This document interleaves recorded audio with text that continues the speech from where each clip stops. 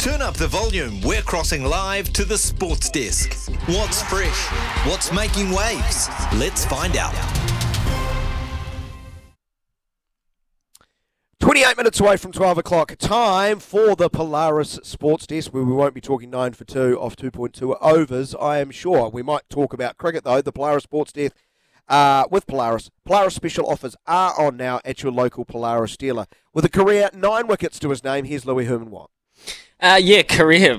No, not even. Let's start. You've just picked up a story which I was just reading there as well around Ian Foster. We'll get to that in a second, but let's do some cricket. Let's stick with the cricket. And Tim Southey. We're going to really need Tim Southey. Finn, at the ready. We're going to need Tim Southey because, well, we're obviously short in bowling stocks. And yeah, he was short of a gallop. He's definitely got the class and the runs on the board to suggest that he's going to be able to get back somewhere near his best. And the good thing about Tim Southey is he has been involved in many an IPL campaign. So at least he understands the conditions. Here is him talking ahead of the match against Pakistan. Dangerous side. They've had a bit of a mixed tournament, but they've shown their class in a few of the games that they've played. So we know they're a dangerous side. We've played a lot against them over the last sort of 12 months. It feels so. It should be a great game as most games in this tournament have been. Yeah, but I don't want a great game, Tim. Here's what I want. I want you to win the toss. I want you to score 370, and I want you to bowl them out for under 150, just like what happened to us on Wednesday. Daniel. Man, there's been some hidings. There's been some we got a pants down toweling, didn't we? Absolute toweling.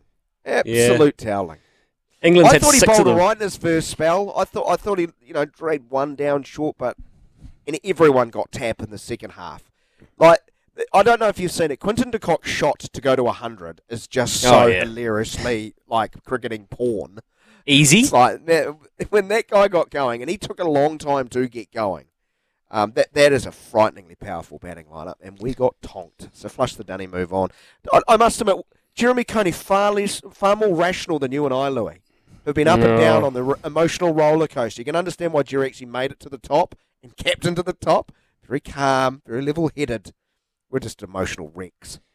Yeah, well, Jimmy says, can we get more of Jerry Coney? He's a brilliant analyst and doesn't bow down to anyone. And it's true, and we will get more of Jerry, because here's the thing. We're the home of cricket this summer for New Zealand cricket. And you're right, the way he said, well, we're probably going as we should have expected, made me feel so stupid. And I've been so irrational and got so excited and then down. Rationality is something as New Zealanders in sport that we sometimes lose touch with. And there's a great example of that. Today, that's just come up on Stuff. They've written a story off the interview that Ian Foster's given to News Talk ZB, his favourite radio station this morning. He said, I wouldn't say there was a lack of trust. I think when you think you've got plan B in your pocket, sometimes you don't back plan A probably as much as you should. This is obviously talking about NZR having Scott Robertson there. And I think that is probably a little bit unfair to how bad the All Blacks were when New Zealand Rugby decided to make this decision. So they wanted to, he's suggesting they should have backed plan A, more. Which was going great. Is that your interpretation? Which is hilarious. Yeah. When you think about it. Because plan A sucked as far as results. And I think New Zealand Rugby would have been well within their rights to make sweeping changes, move on from Plan A, because Plan A hadn't produced, results-driven business. They went to Plan B, Fozzie, and you were in Plan B. They went to Plan B, didn't they? They got rid of assistant coaches, so they backed Plan B, who had Plan A in it. They backed him in the end, didn't they? Was it untidy and messy in the back? Absolutely. Both things can be true, though, right? Yeah, they probably... Plan A did not work, right? We're all in agreement. Plan A did not work. Plan B worked. And Plan C is Scott Razor-Robinson, who's taking over. One thing he has said is, I had a couple of options about what his next job is. This is Ian Foster, before the World Cup, that I basically said, if you want to talk to me, you have to wait till after the World Cup. I respect the hell out of that. I think that's really cool. On your point...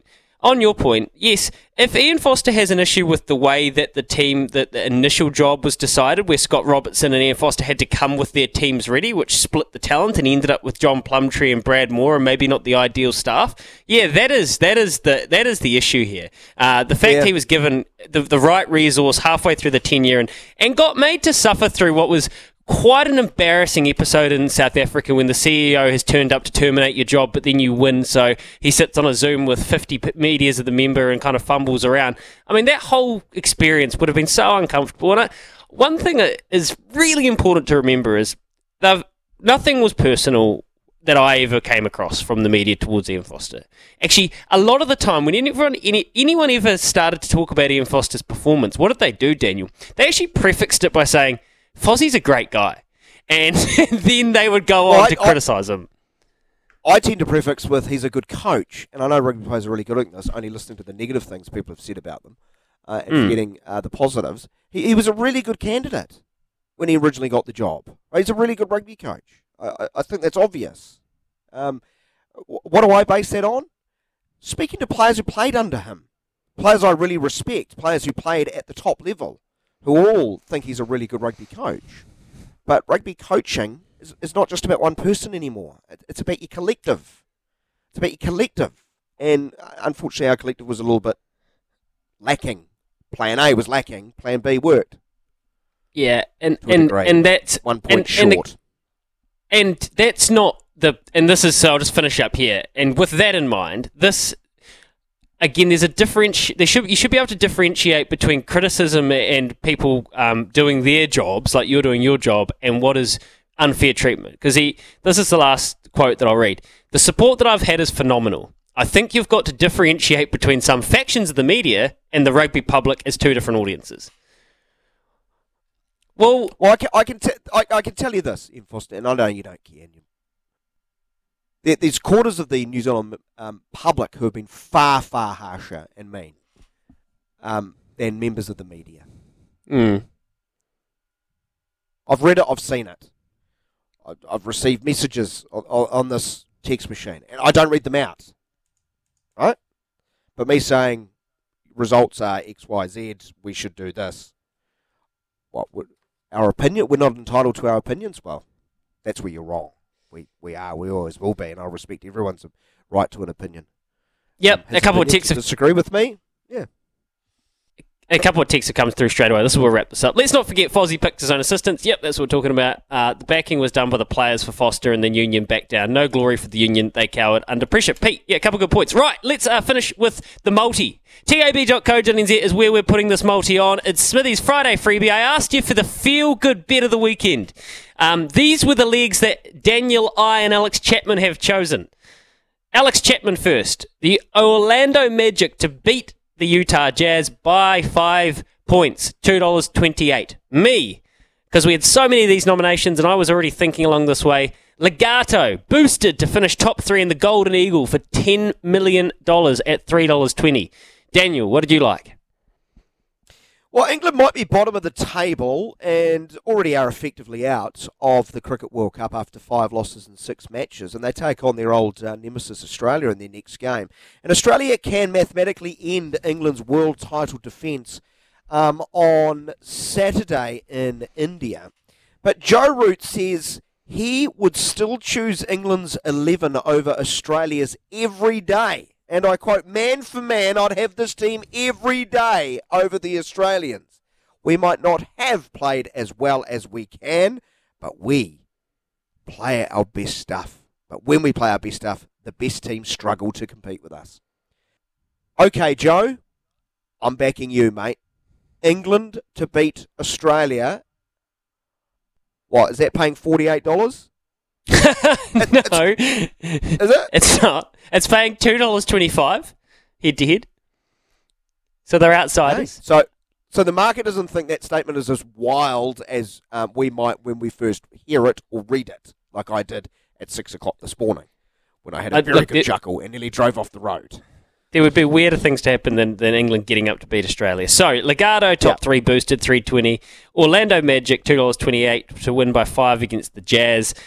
England head-to-head at 225. And thank you so much for all your text messages. You've made me feel so much better about all the wonderful options. Yes, Mark, Tom Latham, top run scorer. Gee, that'd be a thing of beauty.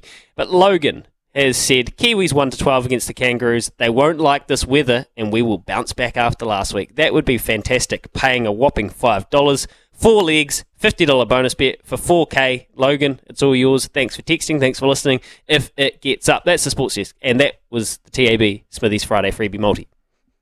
Brilliant stuff. Polaris Sports Desk. Get a free roof, windscreen, rear panel, wiper kit, and tow hitch valued at $5,000 on a Polaris Ranger 1000. Harness racing's up next.